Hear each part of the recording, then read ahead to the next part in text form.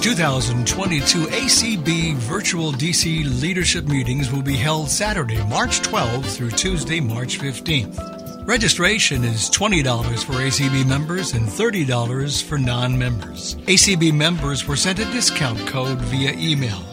If you are an ACB member and did not receive the discount code, please call the Minneapolis office at 612-332-3242.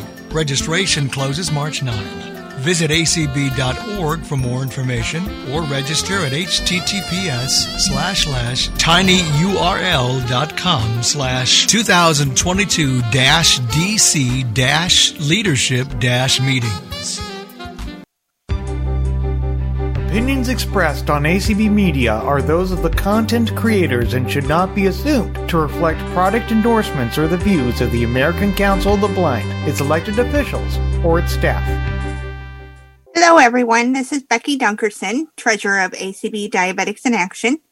And first of all, I would like to welcome everyone that is here on the Zoom call. And I'd also like to say a special welcome to those of you that are listening on ACB Media. We are glad to have all of you with us. Before I get started, first of all, I would like to let you know how you can get a hold of us should you want to join or if you have any questions. Our email address is acbda, which is the initials for ACB Diabetics in Action, org@gmail.com. acbdaorg@gmail.com. And I'll give that to you again toward the end of our call tonight. Tonight we are cooking without looking with Mickey Compton. Mickey is a residential instructor at the Texas School for the Blind, and she will be sharing some tips with us. Thanks for joining us, Mickey. Thank you for having me. Hi.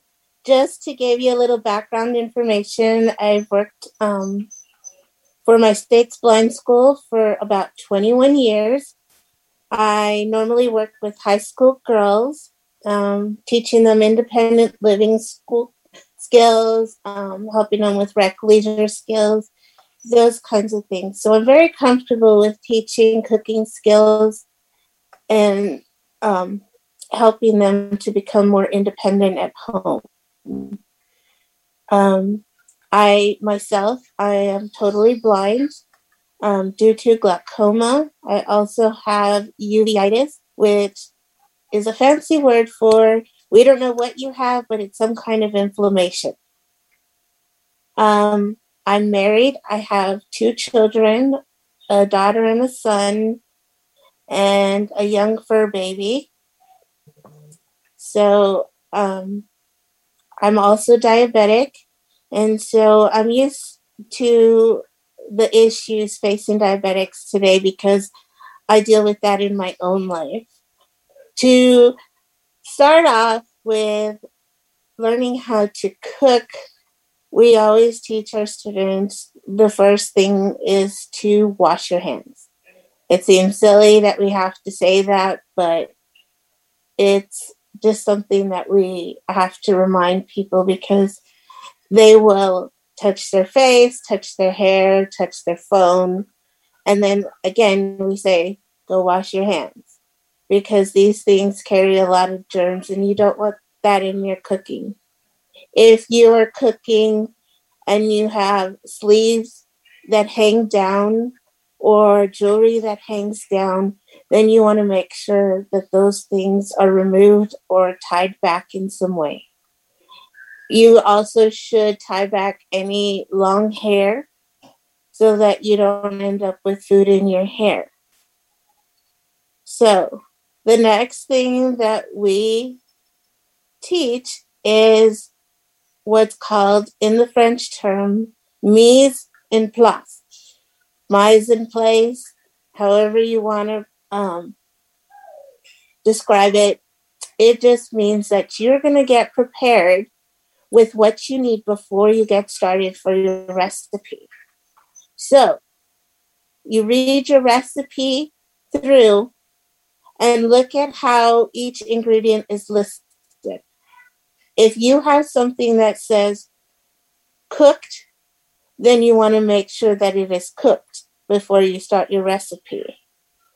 If it is something that says chopped, diced, sliced, any of those things, you want to do that before you start your recipe.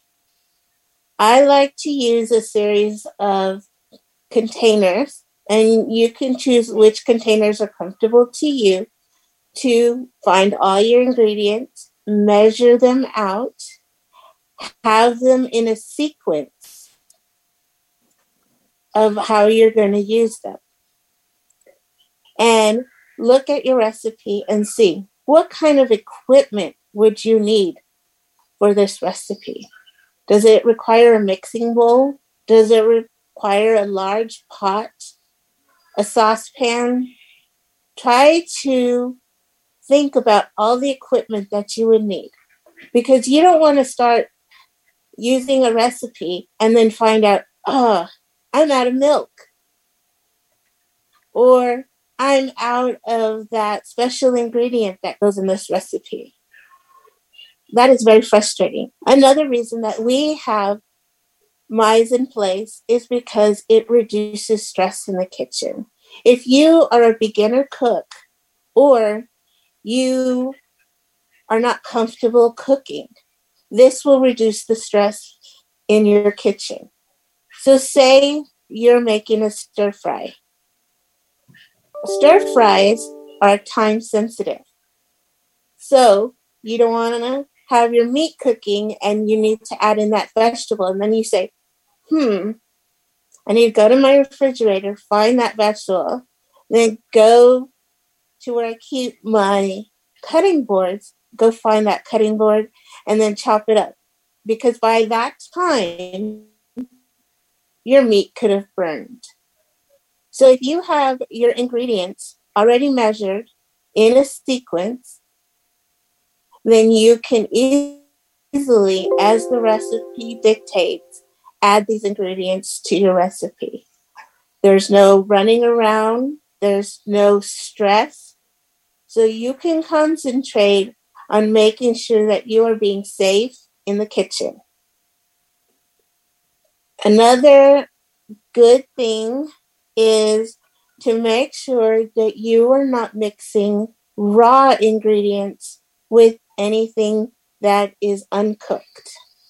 So if you use that cutting board to cut raw meat, that cutting board cannot be used for anything else until it is sanitized. Sometimes some people will choose to have a meat cutting board and a raw cutting board. That is a choice for some.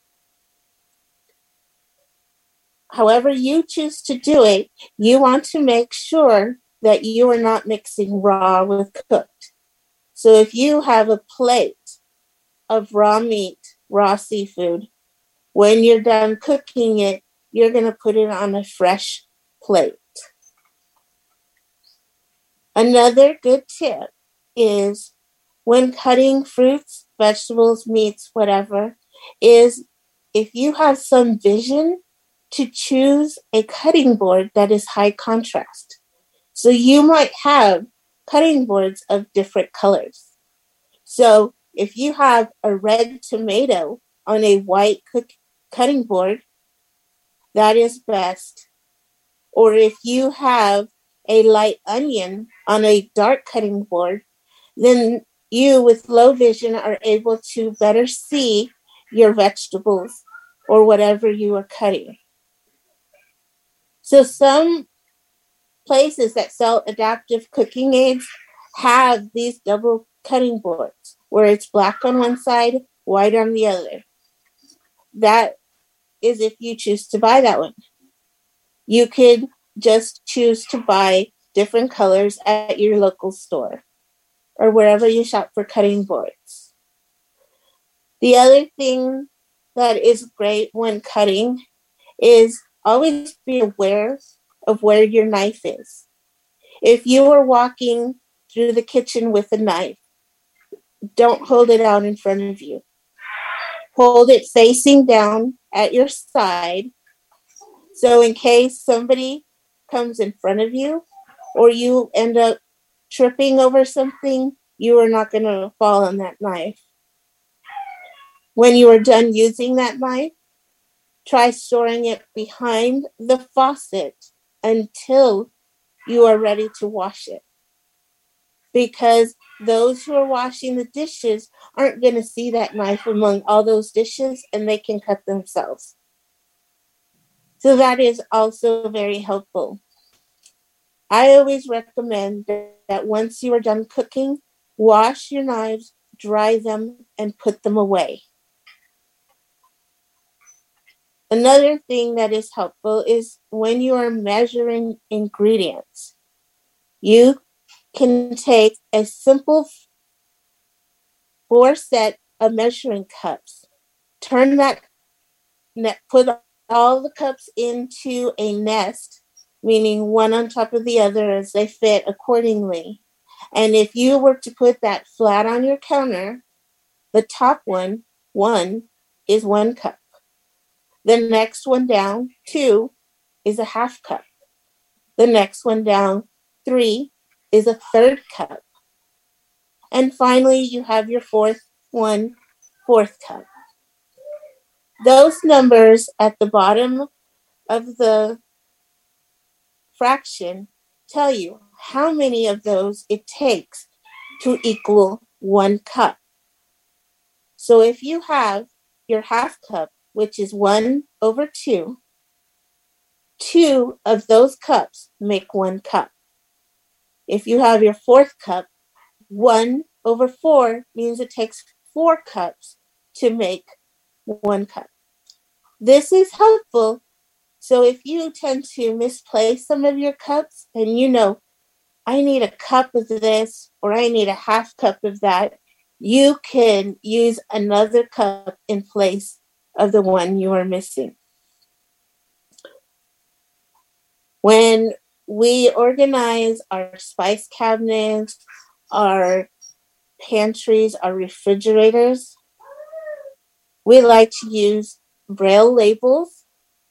Now you can use those by making a label, punching a hole, and tying a little rubber band through it. And so you can reuse that label the next time you buy that item. You can also choose to use file labels and put large print on those items so that you could read them easily. Another helpful hint is when storing items, try storing like items together. So if you have a set of spices that are for baking, try keeping those spices together. So when you are baking, you don't have to read through your entire spice cabinet to find your baking spices. You can just simply go to where you know you store those baking spices. Same within your pantry. You're storing your like items together. So your vegetables, all your green beans are with the green beans. All the corn is with the corn. Another way of labeling is to make a Braille label and buy what is called magnetic tape. You could put the Braille label on the magnetic tape, and then when you are done with that can, you can store that magnetic tape for the next time you have that item. And that magnetic tape can also be bought at many of the blind product stores. Let me think.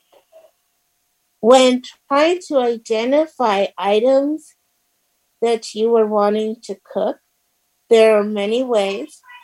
You can use apps like Be My Eyes, which a live person can come on and identify that item. I myself have used that when labeling items, and they will tell me, okay, this is this item, and that is that. And so I can label them and store them as I would like. Another item that is helpful, app that is helpful is Aria. And they have service plans that you can buy to identify your items. Another app that we use a lot is called Seeing AI. Seeing AI has a quick read where you can read something quickly. You have a longer document section. You have a product section. When you choose that product section, some items are in their database. So you can swipe with your phone when on that product item, and you can find what that item is, and then you can click on more information, and it will give you nutrition facts, and it can also give you product directions. That is very helpful. Another way that you can help when you are looking for directions to a product is if you know what that product is, like hamburger helper, cheeseburger, then you can go into that product, search the web for the website directionsforme.org. On this website, you can find product directions, nutrition facts. You can find synopsis of movie DVDs. So it is very helpful, and I believe it was created by Horizons for the Blind. So you have many, many options when trying to organize your kitchen, identify product directions, and the like. Another thing for us diabetics is when we choose a product, say a snack item, some companies can be very tricky. So you will get a product like a bag of chips, and you're trying to keep within your carb intake, and you say, oh, well, this has so many carbs, I can eat this.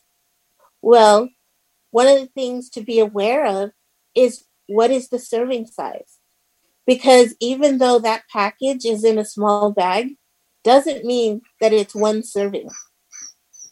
Sometimes, in order to make a product seem like it is healthier than it is, they will give the calorie count, the carb count, the fibers. But if you were to check out the servings per package, you might find that it has more than one serving per package. So always remember to check out these serving sizes when trying to choose a product or a snack for yourself. Another trick that companies use is the fat-free products. Fat-free means that they've removed the fat, but what have they added in to give that product flavor? Sometimes they've added in sugars. Sometimes they've added in salts. So depending on what your diet is, you want to be aware of these fat-free products. Tell yourself, oh, I'm eating this because I want lower fat content, but let me see what the other items are also saying. Okay. Back to cooking. When we are setting up our kitchen, we try to set up our kitchen into quadrants. So we try to put things, drinks and stuff near where you would get drinks. So if you have a fridge with an ice maker or a sink, a lot of times that is where people are going to serve themselves their drink. So we try to put the glasses near where the drinks are going to be. We try to put the spices near where you're going to use them for cooking. So organizing your kitchen so that the flow is easy, so that when you're cooking, you're not having to go across the kitchen to grab something, but you're thinking of putting your items in places where it would be most used. That limits you crossing the kitchen a bunch of times. Another thing when cooking is when you are opening the oven or you're cooking on the stove, you want to let people know, hey, I'm opening the stove, or I'm heating up a cup of hot water for my tea. So you're going to cross to the table to sit down and have your cup of tea. We always say, hey, hot cup coming through. Unless you live alone, it's always a good idea, because sometimes we're busy in our lives. We're on the phone. We're thinking about other things. And if we hear that warning, hey, hot cup coming through, we're going to know, hey, something that could be hurtful is coming through. So I might want to let them know where I am or move out of the way. When you are using your stove, one of the things that we teach is to be aware of which burner is on. So if you know where your stove is, you're going to lift your hand about 10 inches above the stove, and you're going to kind of run your hand over that stove. So it's 10 to 12 inches above, and you're holding your hand, and what you're feeling for is any heat source. Because you don't know who else has been there and if they have turned on a burner. And so you want to make sure you know which burners are on. When you are placing your pot on the stove, a good idea is to make sure that handles are turned either to the left or to the right, so that you are aware of where that handle is, and somebody's not going to accidentally walk by and knock that pot off of the stove, which can also be a safety hazard. So put your handles to the left or to the right, depending on which hand you are using. Once your pot is placed and the pot is still cold, I teach my students to put their hand on the top of the pot and push down a little bit. You will feel if that pot is wiggling, so you know, oh, it's not centered, because it's not feeling stable. You'll feel it wiggle to the left or to the right, back or front. If that pot is hot and you want to check to see that that pot is centered, a good way to tell is, again, you can put your hand over that pot and you can feel, am I feeling an even amount of heat around that pot, or do I feel more heat to the right than I do the left? If you are feeling more heat on one side than the other, then that is an indication that your pot may not be centered. If you are still worried about whether or not your pot is centered, use a cooking utensil, not a plastic one, but a metal one. And you can run that utensil around the pot and make sure that it is centered. So that helps with centering your pot. Another thing that we do is labeling our stove. We use bump dots. You can also use what's called high mark, puffy paint, to indicate the temperatures on your stove. So you can find where is low, medium, and high. So that also helps when setting your oven. You want to make sure that you know where that button is above the stove in case you need to turn on an air vent or you need to turn on the light. So that air vent is there in case there is smoke. And just because you see smoke doesn't mean that there's fire. Sometimes a little bit of a food item or a spice might be caught on the burner, or your bottom of your pan may be wet. And so think about when you feel like something doesn't seem right.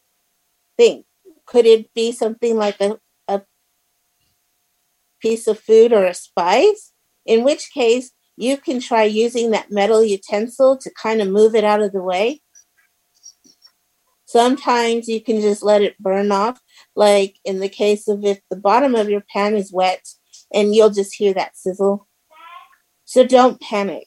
I tell my students the first rule of thumb in the kitchen is don't panic.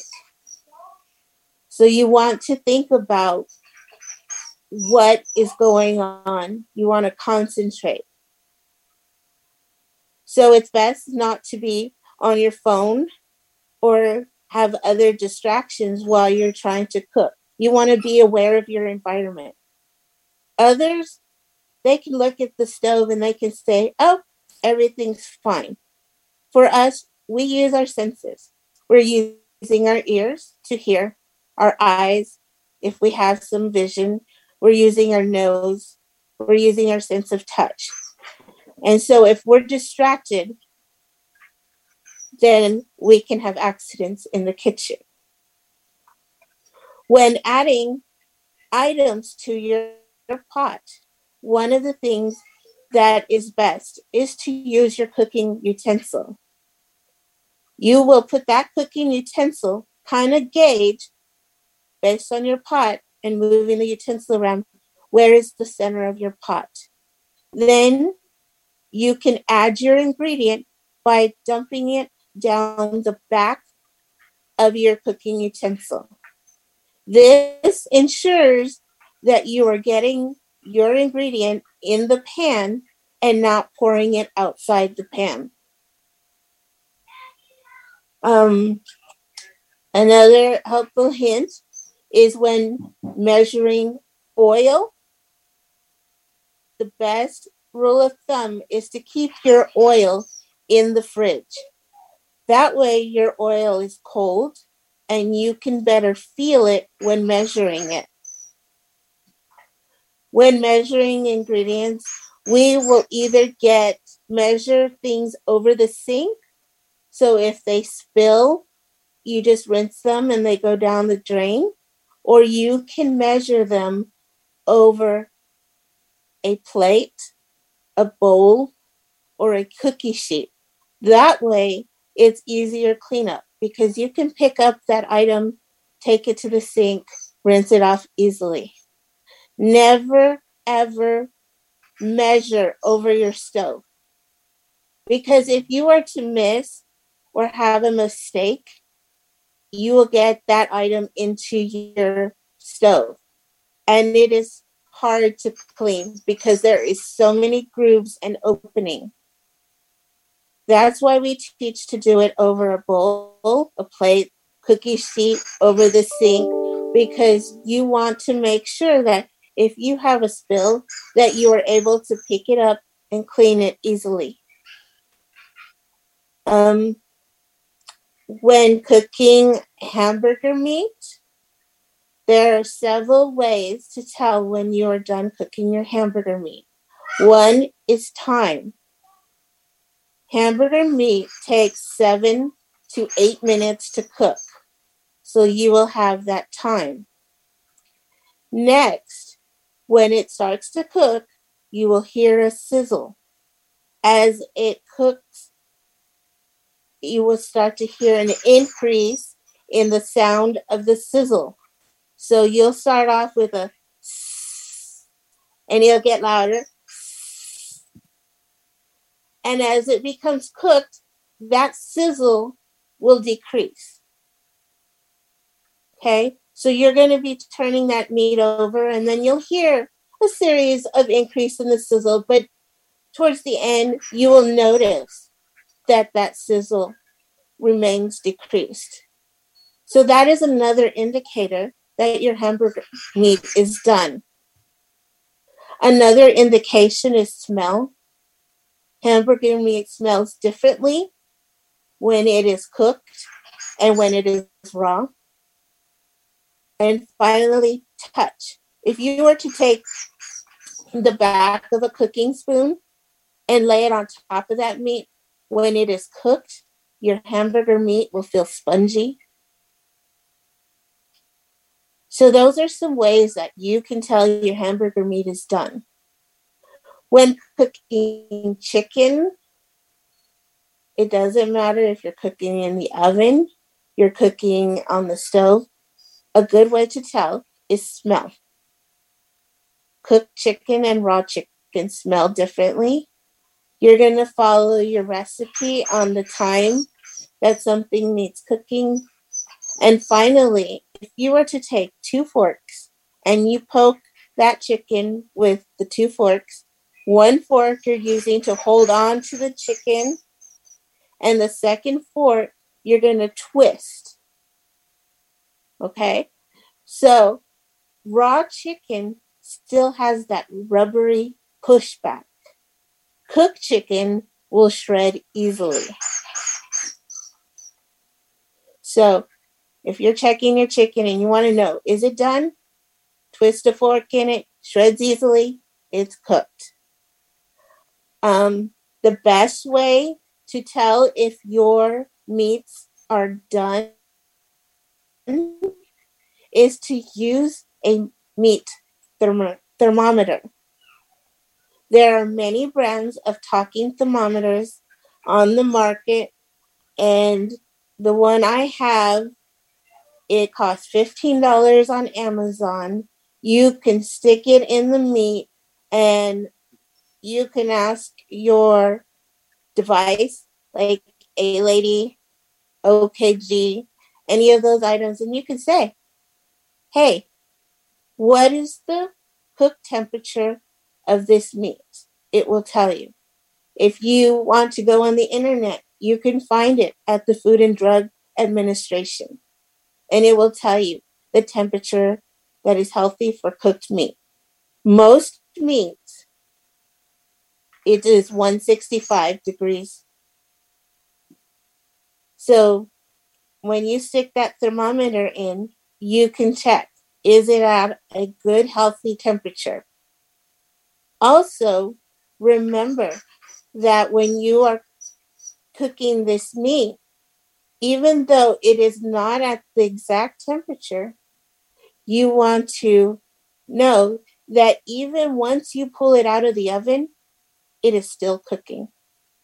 So maybe it says 160, but you're going to let it sit on the counter for a little while and let it rest, and it will continue cooking. And then when you check it again, it will be at that 165 degrees. And the reason that we have meat sit and rest is because when it's cooking, those juices are going through it, and you want those juices to settle so that when you eat that meat, you still have those juices in the meat and they have settled so that your meat remains juicy and that those juices are not where they should not be in your meat. Another thing that is helpful when cooking is there are many new fancy smart devices for your kitchen. So if you have an iPhone, an Android phone, a smartphone, if you have one of these assistant devices, you can use some of these new smart products. One of the smart products that I found out about was Cosori, Cosori. They have an air fryer that is accessible. So I download the app, which is called VSync, And using the app, I can navigate my air fryer, setting the temperature, setting the mode, starting it, preheating it, and stopping it using my smartphone. I can also, with this device, use my A-Lady device and say, A-Lady, preheat my air fryer to 350 degrees, and it will do so. Another smart device that is available to us is the Instapot. The Instapot Smart has an app called Remote Control for Instapot. You can also, using your smartphone or your assistant device, you can download the app or use a set of preset phrases to run your Instapot. You can say, I want the Instapot to be on yogurt and I want to set it for this time. I want to make eggs and I want to set it for this time. And you can monitor your device using your app or your assistant. They have this also for your thermometers, as I said earlier. They have the iGrill, which you can put a little item in your meat, and then you can monitor the temperature of the meat on your phone. They have one called the Metric. I think it was the meter, the meter. And you can also monitor that using an app on your phone. Another smart device that is available is called the Drop Kitchen Scale. And that you can monitor using an app on your phone. And so with that, a lot of ingredients, it has recipes on it. All of these apps have recipes that you can follow, or you can follow your own recipes. But if you are measuring your ingredients, it is a lot more together than if you try measuring it manually. Because you can say, I need 6 ounces of meat, and you know you're getting 6 ounces of meat using a kitchen scale. And especially if you are measuring for your diet what you would like to eat, then you want to use a kitchen scale and say, I'm going to have this amount of protein or this amount of starches. Hey, Mickey, this is Becky. Yes? I was wondering if we could maybe take a little bit of time for some question and answer type things, because I know that time will be running short shortly. Terry, are you still available? Terry Suarez. I'd like to introduce Terry Suarez, a new person on our committee, and I'd like her to kind of help facilitate. Good evening, everybody. How are we all doing? Well, I just want to say, Mickey, it was amazing. I was like, woohoo! She talked about washing hands first, and I love creating a safe working environment. That was so helpful. Let's see. I have one question. Can you repeat the website that you said was useful for reading the nutrition and the directions on boxes? It's called directionsforme.org. Directionsforme.org. Okay, that is great because I lost my sight 4 years ago. Both of my retinas detached. And I tell you what, thanks to some excellent instructors, I am back chopping and cooking and eating, but it's the nutrition information that I missed. So let's see if we've got some hands up. Mickey, are you ready? Yes. Can I just add one thing? Is also, now that we're shopping a lot online, a lot of our grocery store apps, if you go into information on the product that you're searching, you can find directions on that grocery store app, and you can find nutrition facts as well. Oh, okay. Under information. Thanks so much. Well, let's see if we have any hands raised. Do we have any hands that are raised? Yes, we do, Terry. And before we take those, if I may, I would like to go through the instructions for raising hands and muting very quickly. That sounds great. Thank you so much. Oh, you're welcome. All right. So if you are on a PC, you will raise your hand with Alt-Y. And if you want to mute or unmute, you do that with Alt-A. If you're on a Mac, you raise your hand with Option-Y, mute or unmute with Command-Shift-A.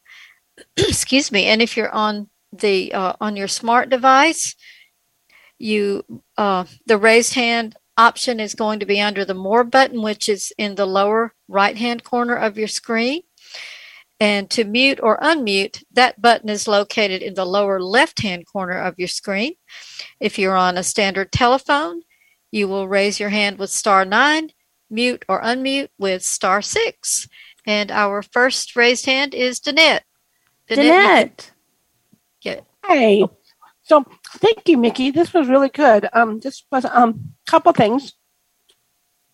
The talking thermometer that you were talking about is a smart talking thermometer. That sounds really cool. Can you send that link to me from Amazon? Yes, you've been emailing me throughout this, yeah. And also the Cosori smart. I love mine. The app will even give you recipes. And another thing, do you know a smart food scale that'll tell you much about the weight of your food? Kitchen scale. The what? Excuse me? The drop kitchen scale. Oh, really? Oh. And where can I get that? I would think Amazon, where I first learned about it, is if you go to YouTube to the Braille Institute, they have several YouTube videos on their Zoom calls, which is Taste of Independence. And they do some demonstration on some of these smart devices. It's just a DROP kitchen scale? DROP. Kitchen scale. Alrighty, I'll check it out. Thank you. Well, thank you. And before we go on, we've got a lot of hands going. So we're going to ask everyone to please just ask one question, and we'll get through everyone's first questions and we'll come back around. Who's next? Next, we have someone with telephone number 703 ending in 881. If you could tell us who you are, please. Hi, my name is Debbie. Hi, Debbie. Hi, and my question is, I live in a house that unfortunately has a flat top, glass top stove. Do you have any suggestions for how to find the burners on that one? The way that you can set that up is you can use that Highmark paint to kind of on the outside of the edges. If you have someone who could help you with that, you can put that Highmark on the outside edges so you can better center your pans. And you can also use that centering where you put your hand over and you can feel where the heat is coming from, and center your pans by knowing, is the heat more on the left or is it more on the right? By the way you feel the heat. All right, I'll give that a try. Thank you. No, thank you. What a great question. Who's next? Next up is Connie. Connie, you may unmute. Hi, can you hear me? Yeah, we sure can, Connie. What's your question for Mickey? Okay, hi, Vicki. I went from low vision to blindness about 13 years ago, and I had some living skills instruction. I went to a rehab center, learned how to cook again, but I've never been really completely comfortable cooking on the stove. What tips can you give me to make me less nervous cooking on the stove? Start simple. Okay. Eliminate distractions. Because if there's a lot going on, it makes it more stressful. So you want to make sure that, while you're trying to get comfortable, you want a quiet place so that you can really concentrate on what you're hearing and what you're smelling. Don't try anything overly complex. And if you can, try to, while your stove is cool, just explore your stove.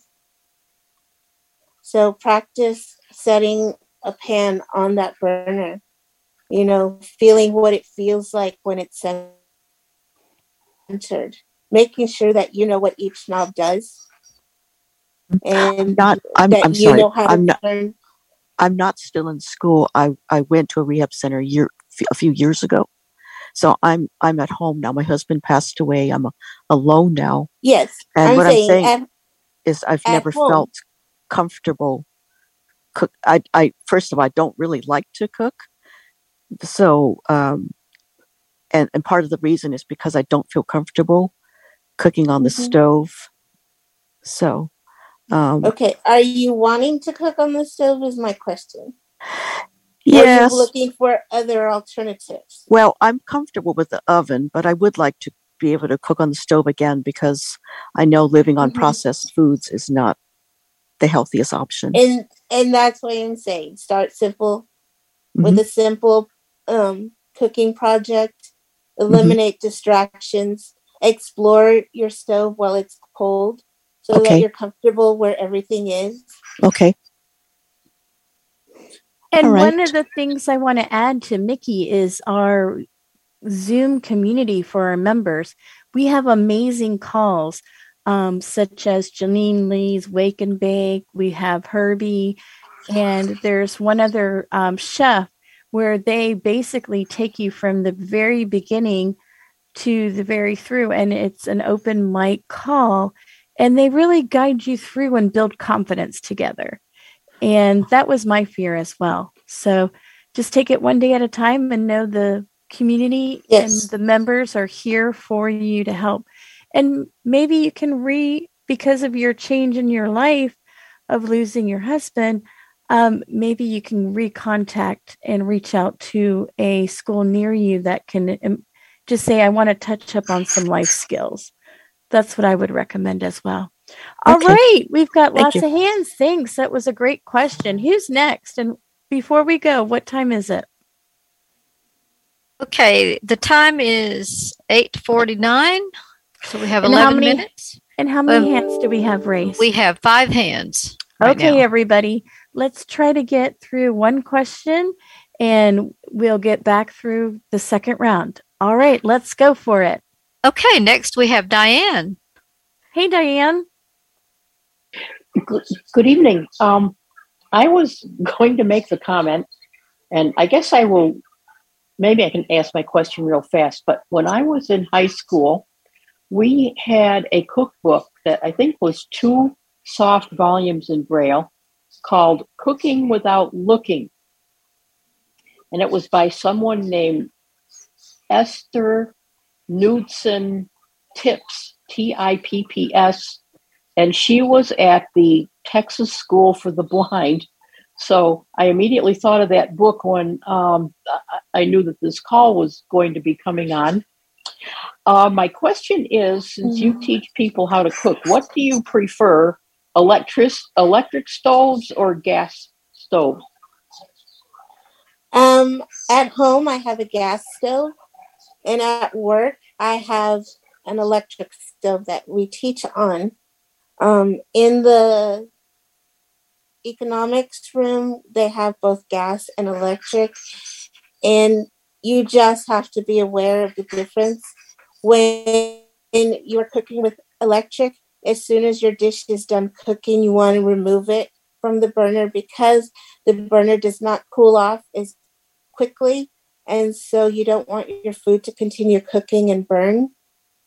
And when you are using a gas stove, you just want to be very aware of things that are around that can hang over into that flame.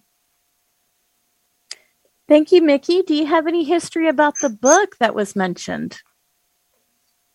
No.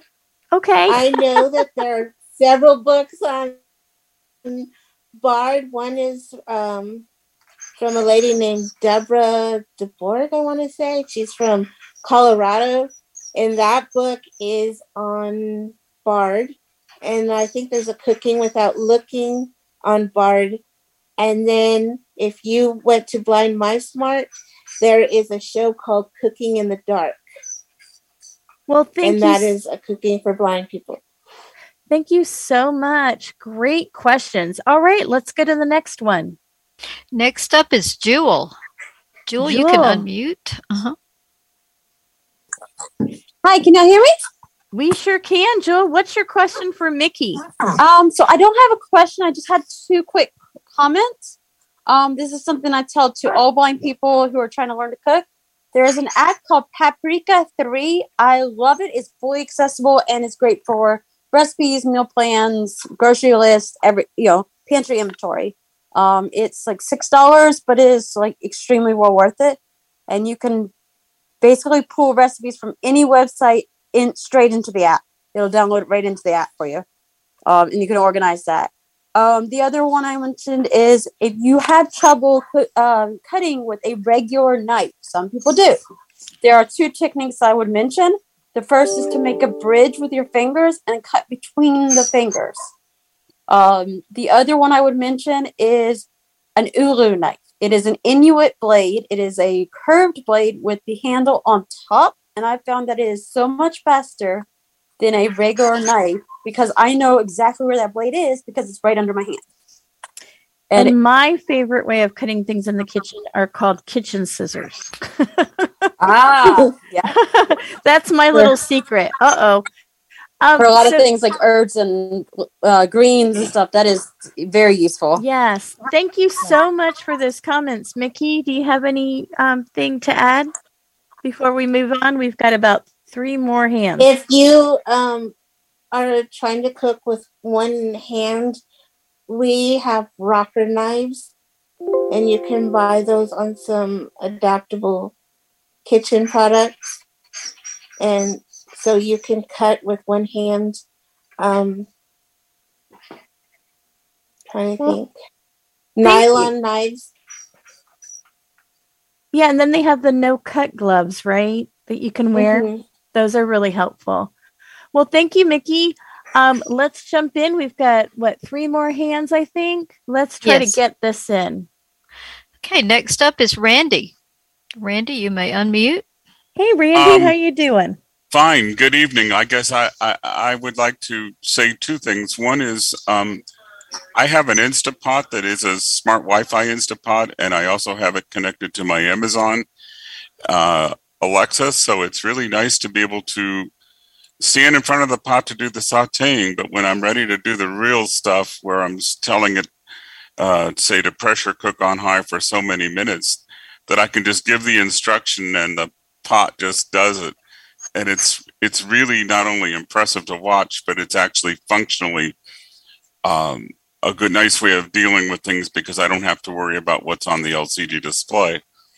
The second thing I wanted to ask about was I have issues trying to pour liquids into measuring spoons, like tablespoons, teaspoons.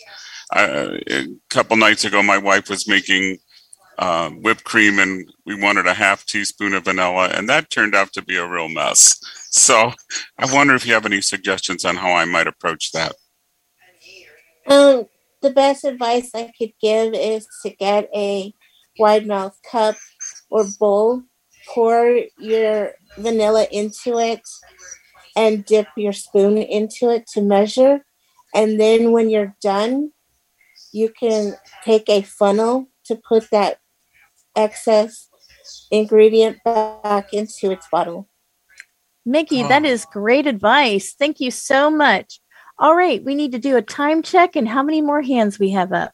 Okay, we have 5 minutes left and we have 2 hands left. Oh, 3 hands, sorry. Okay. Well, thanks everybody for raising your hand, but we are going to try to really do a good job and get these 3 hands. So please, if you did not have an opportunity to raise your hand, we want to give Becky an opportunity to give the email for Diabetics in Action so we can get your important questions to Mickey. But let's see what we can do. So please, the 3 hands that are up, we will get to you guys. Just ask a question.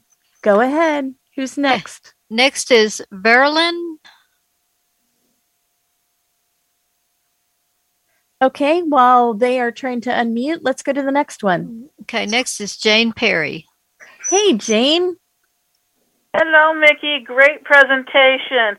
And I am going to the Carroll Center for the Blind in Newton, Massachusetts, the end of the month for a 12-week program. And I'm really excited. Even though I live on my own, I know there's always new tips and tricks, and I like the one about the knife. My question is, do you have any helpful hints on cutting a sandwich evenly? I always, when I cut the sandwich, sometimes I have a quarter on one side and a half on the other side. It's not even. So can you have any suggestions? Thank you very much. Not really. If you want, you can kind of bend it in half a little so it has a little bit of a mark. Well, since I've lost my vision, Mickey, I have found that diagonal is my best friend because it's easy to find the diagonal corners. Corner to corner. Yeah. My kids don't know the difference. And that's what I thought you would say. Thank you. You're so welcome. All right, who's next? Because we're running out of time. Okay, let's try Verlin one more time. It's Berlyn. You may unmute. Okay, as we're waiting for him, who's next? Okay, next is a telephone number 470 ending in 186. You may unmute. And please introduce yourself. Yes, thank you. You're welcome. *6 to unmute. Okay, well, while we're waiting for them, they're unmuted. Oh, there we go. I'm unmuted. The gentleman talking about measuring cups or spoons. I don't know where I got it, but I got a eyedropper that's a little bit bigger than normal. And when I do the liquids for the tablespoons, I use this eyedropper to put them into the tablespoons. I found it's easier that way. And you waste less stuff by not putting it into a cup and then scooping it out. Well, thank you. I don't know where I got it. I wish I did. I haven't found another one. It may help. Oh, thank you so much. That is great advice. I think, do we have one more hand up? Were they able to unmute? If not, it's very short on time. Oh, they left. That's okay. They left. Well, hopefully they'll email us. So Becky, before I hand it to you to close this out, Mickey, thank you so much for all your great information. And thank you so much. And we will continue cooking and sharing, but I think we should all go to Randy's house and let him do his Instapot dinner for us. Okay. All right, Becky, let's hear about how we can forward any questions and what else is going on in Diabetics in Action. Thanks, Terry. Just to kind of give you a quick update, we are accepting membership for 2022. Our dues are $10, and you can go to our website, which is acbda.org. And there's a membership tab that you can click on, and it'll walk you through how to join. If you have any questions that you would like to pass on to Mickey, or questions related to ACB Diabetics, or even if you have questions when you're trying to register or join, you can send an email to acbdaorg@gmail.com, and I'll make sure to forward it or get back with you and help you out with whatever. We have our meetings the second Wednesday of every month, and we have a chat the third Saturday. The next meeting that we'll have is the chat on the third Saturday of March, and that is at 5 p.m. Eastern. So we hope that you will all plan to come and then join us next month again, the second Wednesday at 8 Eastern.